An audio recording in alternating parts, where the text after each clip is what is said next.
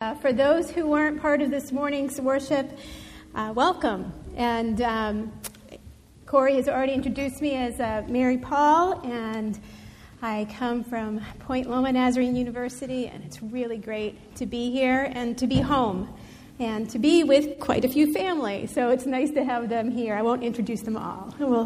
We'll let that one go. You can meet them afterwards.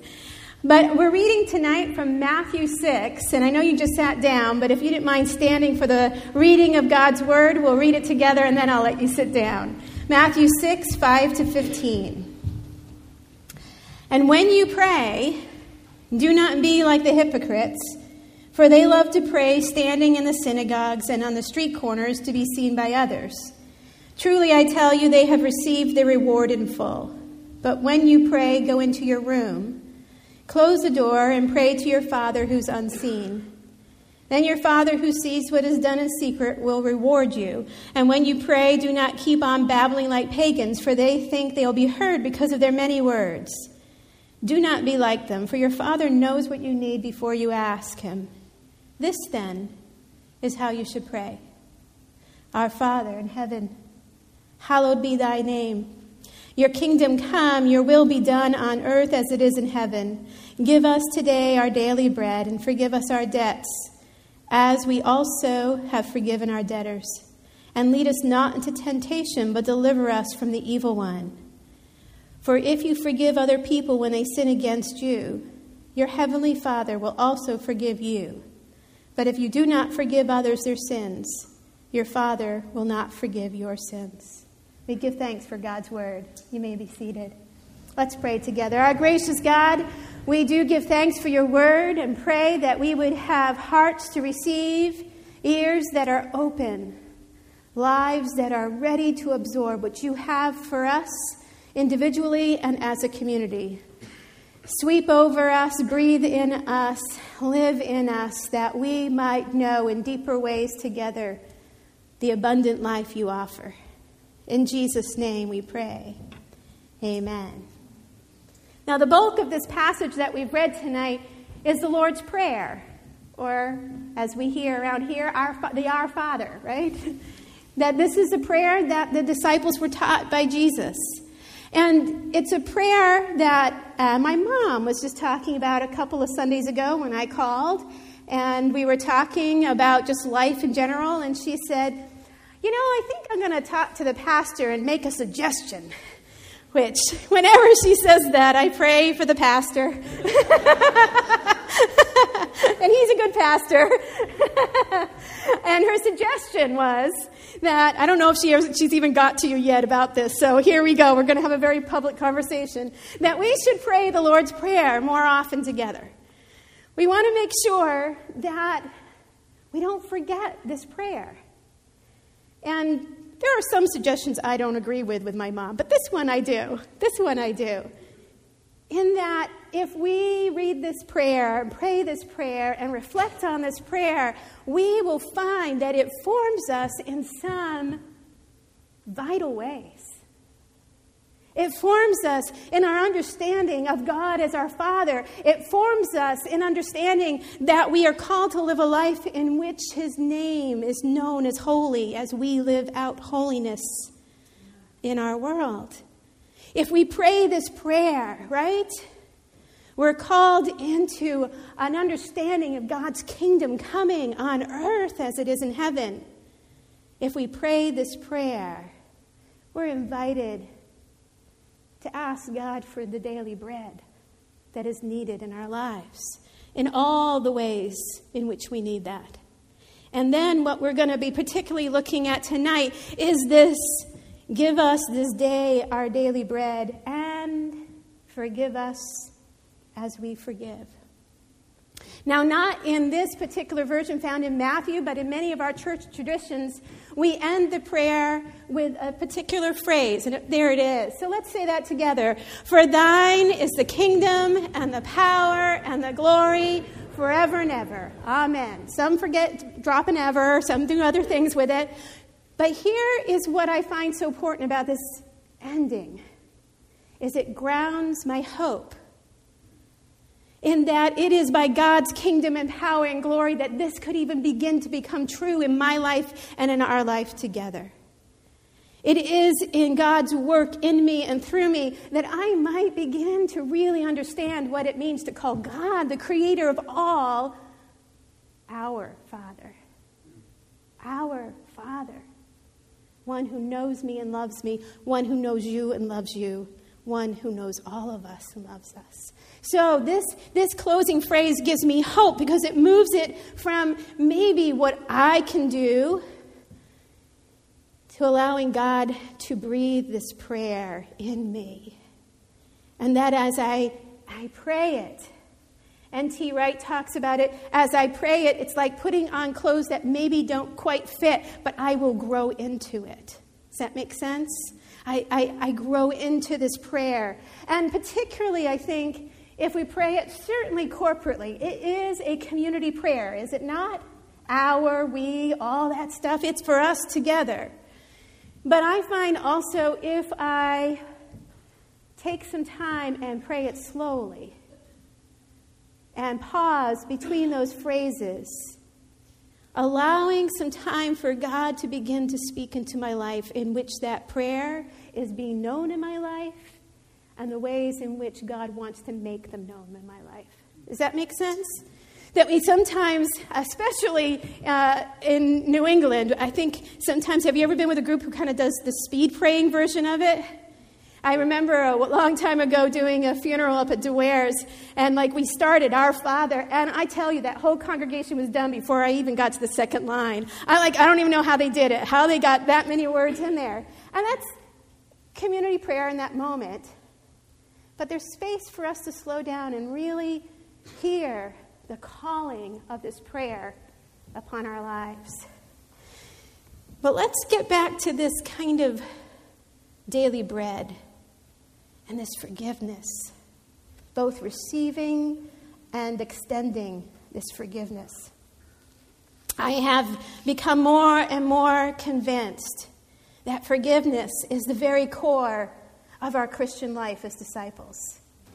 It's the very core of what it means to even begin to be the community God has called us to be. It's central to Christ's calling in our lives, right? It's essential for knowing the promises of Scripture of abundance. It all gets stopped up. That's clear in this Matthew passage. It all gets stopped up when forgiveness gets stopped up. And it's necessary to our witness to the world. It is when we as a people, as a church congregation, as a university campus, live out this Lord's Prayer of forgiving, of receiving forgiveness and extending this forgiveness, that we have a witness. That people say they're known by their love. I mean, that doesn't mean that we're just kind of a kumbaya kind of group, right? It means that we're working out the hard stuff of living in community, but they know that we're marked by this receiving and extending forgiveness one to another. Forgiveness is certainly something I've been thinking about for a long time. I mean, I would have been modeled it first and foremost in my home, in which the expectation, of course, was if you say you're sorry, that your actions change. If you're asking for forgiveness, you actually begin to live life differently. You don't keep stealing quarters from your daddy's drawer, bottom drawer there. Sorry, Dad. Glad you forgave me for that. Your actions change. But I also was introduced to it in the prayer that many of us prayed, something like this: Lord Jesus, I know I'm a sinner. I ask for your forgiveness. I believe you died for my sins and rose from the dead. I trust you and follow you as my Lord and Savior. Guide my life. Help me to do your will. In your name, amen. Powerful prayer. I remember the first time I responded to an invitation in which I was challenged by the pastor to come and offer my life to Christ and receive forgiveness and live new life. Powerful prayer. But I also remember multiple times at lots of camps and other services returning to the altar and praying that prayer again. And I think there was beauty in that, and God honored that earnest seeking heart. But I think that we needed to spread forgiveness and the need for forgiveness in our life and the place for confession from just, in at least how I understood it, as being one who was the prodigal, to bigger than that. So we have this painting here. Many of you probably have seen this one before. It's Rembrandt's painting of the story of the prodigal son in Luke 15. And many of you know the story of the one who kneels before the father, who ran away, who told the father, I want to regard you as dead. I want the inheritance. I don't want anything to do with this family. I just want to go live life. Runs away, spends all the money, has this moment among the pigs where he comes to himself and returns, thinking through what he'll say to the father. And the beauty of this reception. So as we talked about this morning, the repentance, which is a turning of your life in a new direction, turning from where you've been towards God anew, right? Beautiful. But then if you'll look into the upper region, if you can see it, you see in the shadows the face of the elder son. He's never left the Father's house. He's worked hard in the Father's house. He's given his life away in the Father's house. But the story tells us something about what happened, not by rebellion. I don't know all the story.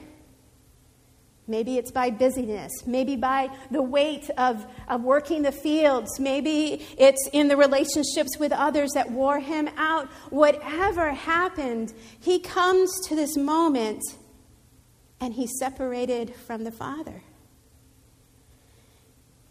And there's some place in which he needs to say, I want to come home too. I want to return to you as well. And so do you hear that? There's a place for the rebel. There's a place for the prodigal. There's a place for the one who's run away. But there's also a place for one who's just gotten absorbed with other things and forgotten that there was beauty and grace and love in the Father's house. Forgotten those baptismal waters we talked about this morning. Forgotten the love of the Father. And not only does this one need to know the forgiveness and be received back into that love in a full way with the Father, but he then also has to forgive. Because what does he refer to his brother as? Not his brother. This son of yours. Right? This son of yours who comes back here and you throw a big party for, this son of yours who did this son of yours who called you dead, this son of yours who caused havoc in our home, this son of yours who left me behind too.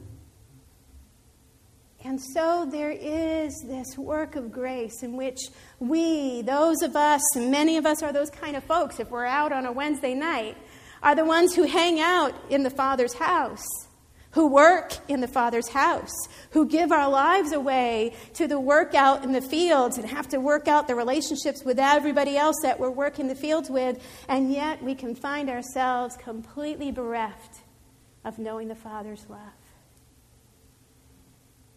And so then that confession is, my heart has gotten hard, oh God.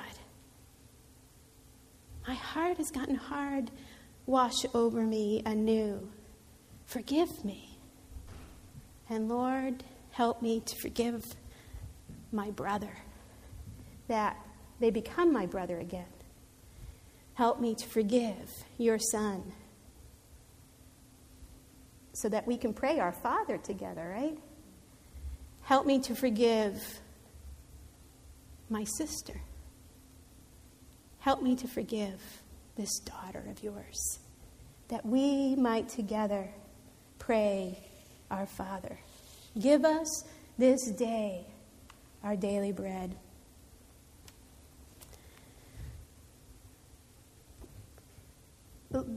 in a room of this many folks, there are lots of stories of forgiveness. Some are that are deep and hard, sometimes with that damage that is in places that it can take a while to let that forgiveness flow in us and through us. And so when I tell stories about my own journey, I'm always aware that sometimes my stories of pain or hurt are so little compared to some other stories. But I think in all of our stories, God wants to do a new thing of setting us free from hearts taken over by bitterness and anger. One of the first times I was really confronted with a really strong sense of bitterness was when I was in high school, and I was absolutely furious at a district leader. I was absolutely furious at the way that particular district leader dealt with my parents. And I was convinced at that point, I had enough of an experience of God's grace to want to always be a disciple of Christ. But I was absolutely convinced that I would stay in the church, but not the Church of the Nazarene, and certainly not a denomination. I was going to find some independent church, because certainly those don't have any problems at all. And I was in this service with an evangelist, and some of the older folks might remember Paul Martin, who was a great evangelist in the church, who told great stories, which was a great way to get my attention, and was really funny, which was another great way to get my attention.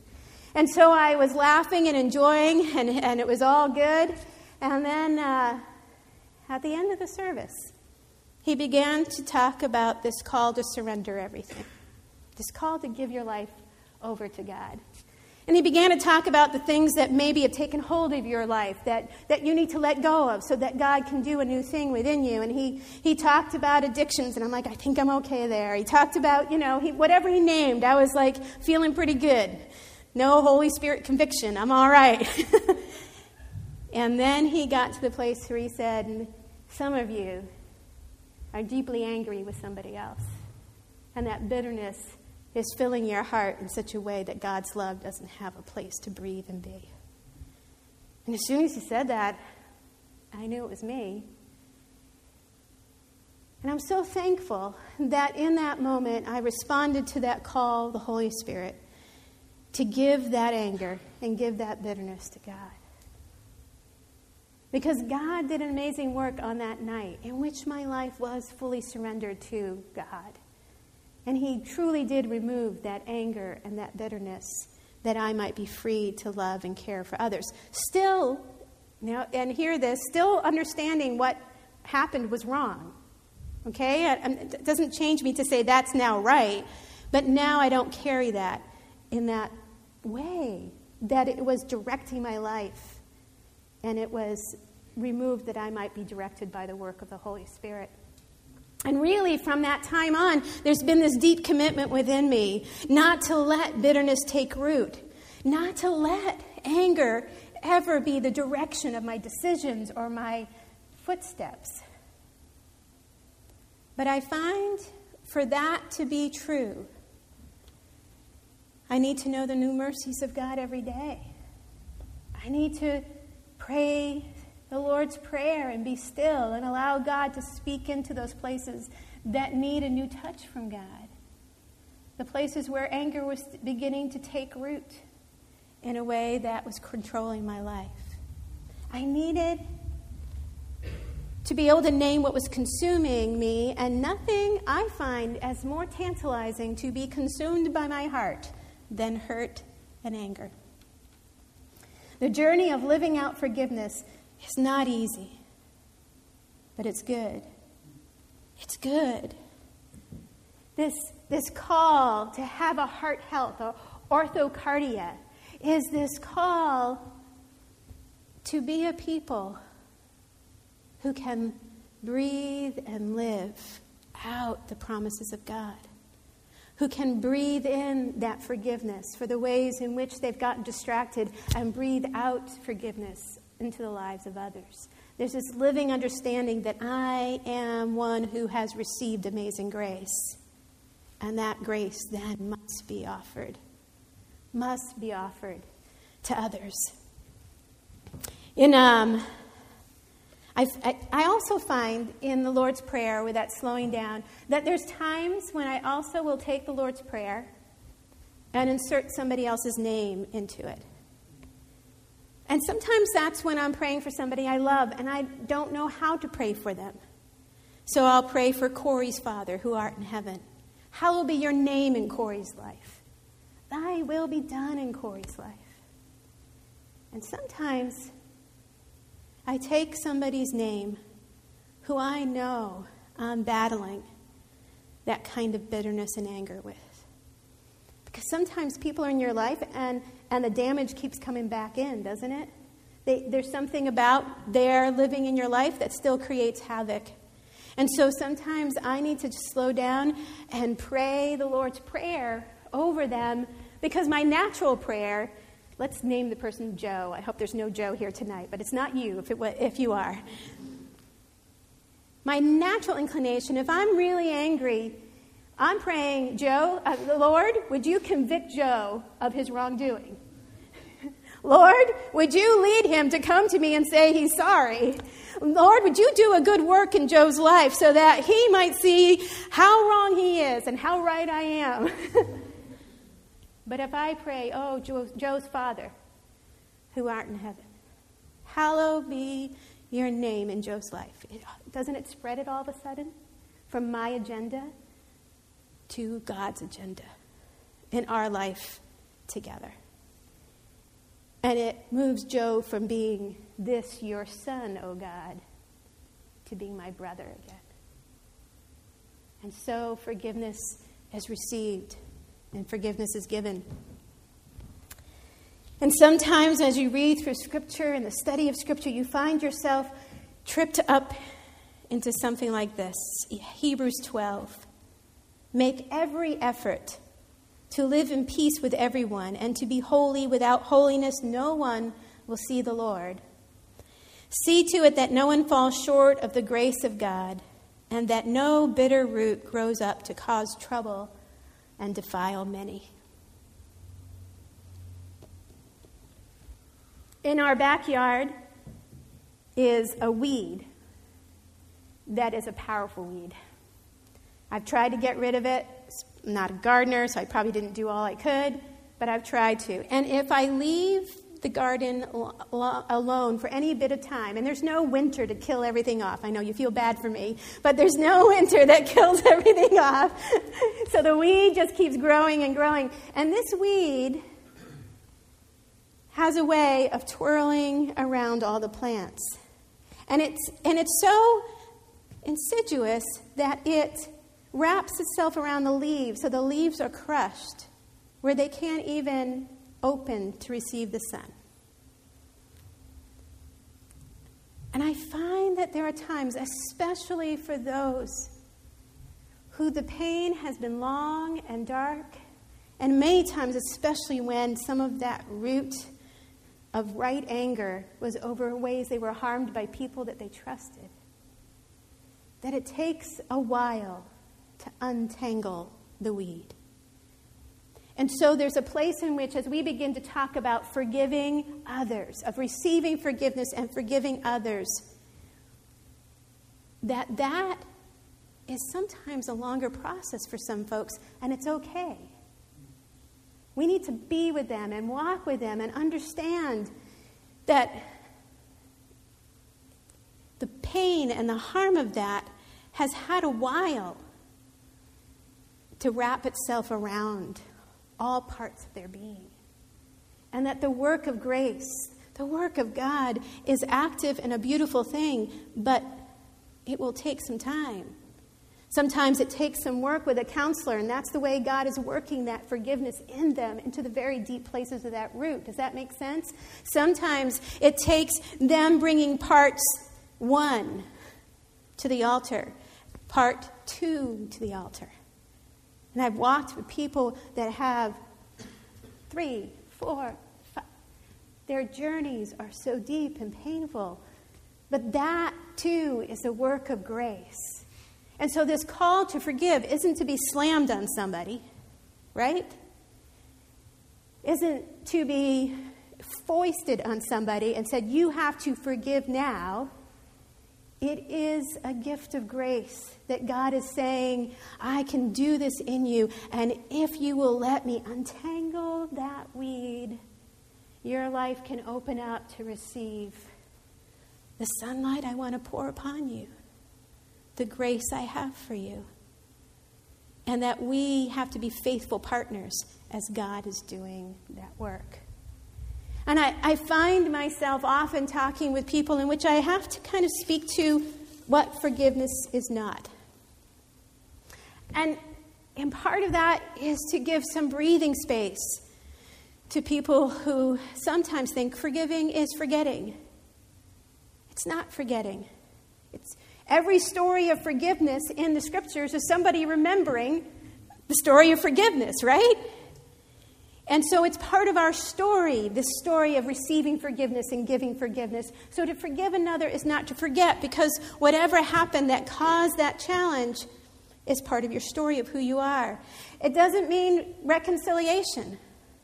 It can, and that's a beautiful thing. But there are limits to that. There are sometimes people in your life you're called to forgive and release into God's hand who actually can still cause harm. And so that's not going to be a reconciliation. And there's some people who aren't ready to be reconciled. It's not condoning. It's not giving approval to the action. It doesn't make an excuse for the bad or hurtful behavior that came into your life. Do you hear that? It's not minimizing or dismissing what happened and saying that wasn't as bad as all that. It was bad as all that. It was bad as all that. Forgiveness involves taking the offense seriously and not passing it off as inconsequential or insignificant. Forgiveness is not pardoning. A pardon is a legal transaction, and sometimes the most loving thing is actually to have the person have to face the legal consequences of what they did. Again, all of this is part of the prayerful journey as you bring it before God and let God do this work in you. And forgiveness is not trust. A person has to be trustworthy to be trusted. And there are some people in places of their lives that they're not trustworthy. And yet you can forgive. You can forgive. I don't know if many of you saw Rick and Kay Warren's interview that was on with Piers Morgan. And part of what they talked about was their sense of call to forgive the person who illegally sold their son the gun that he used to kill himself. It's a powerful story that they shared of faith. If you haven't seen it, I encourage you to see it. But in that particular piece, they said, we don't even know his name, but we knew that we had to forgive him so our heart could be free to be about the things God wants us to be about. And then I was just kind of poking around on some news things, and I found this story of Mary Johnson is her name. And this is what she says about this journey she had with the young man who killed her son when he was just 20. She says, but for Johnson, her faith guided her on an unpredictable journey and eventually led her to embrace Israel in a prison conference room following a 2-hour conversation. I don't think she condoned, I don't think she minimized in that 2-hour conversation. Afterwards, Johnson became hysterical and doubled over in shock and kept repeating the phrase, I just hugged the man that murdered my son. It was then Johnson recalls that she was set free. I felt something leave me, she said. Instantly, I knew all the hatred, bitterness, and animosity. I knew it was gone. I knew it was gone. And eventually, this young man that Israel that she's talking about was released from prison and now lives in the apartment next to Mary and her family. And Mary and Israel go to schools and talk about this journey of forgiveness. Not all the stories end in that reconciliation, but that's a beautiful one, isn't it? What God can do when we surrender this heart that is so easily tantalized by holding on to anger and bitterness. Stanley's going to come and play a song called I Surrender. It's a simple song. It's that old message from the evangelist from years ago. Are you willing to surrender that which consumes your heart, that God might fill it? That God might fill it. For it is God's work. For God's is the kingdom and the power and the glory forever and ever. I just invite you, as this song is played and sung, that you join in as a prayer. And in that prayer, you might name before God places within your heart that you know need to be where He does a new thing and allows forgiveness to dwell within you. And that He begins to direct your steps to know how you might begin to forgive another. And if you do want to pray with somebody, this altar is always open. Pray with us and over us. I surrender all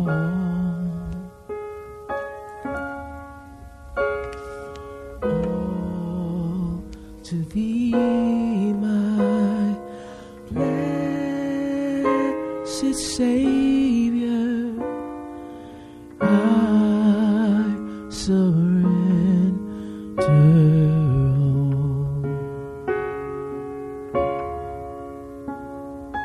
I surrender all. I surrender all.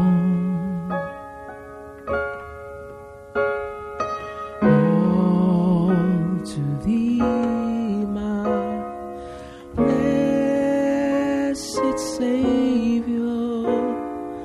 I surrender all. All to Jesus I surrender. All to Him I freely give. I will ever love and trust Him in His presence daily live. I surrender all. I surrender all. All to Thee, my blessed Savior. I surrender all.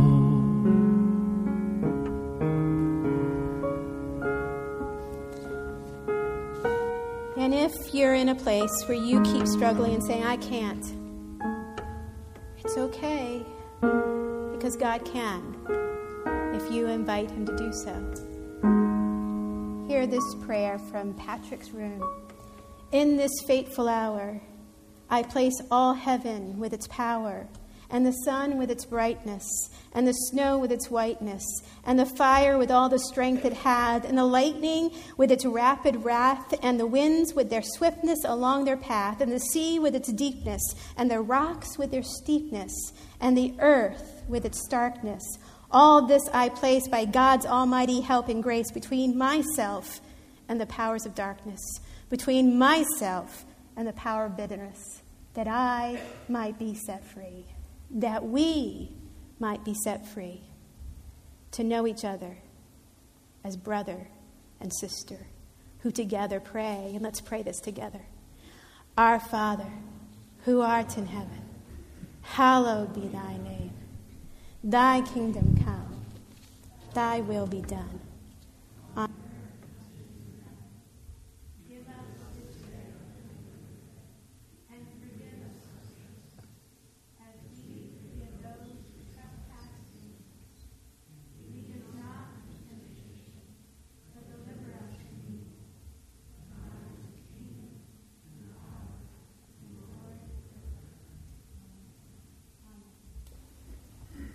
Go in peace. Go in peace. Grace be with you.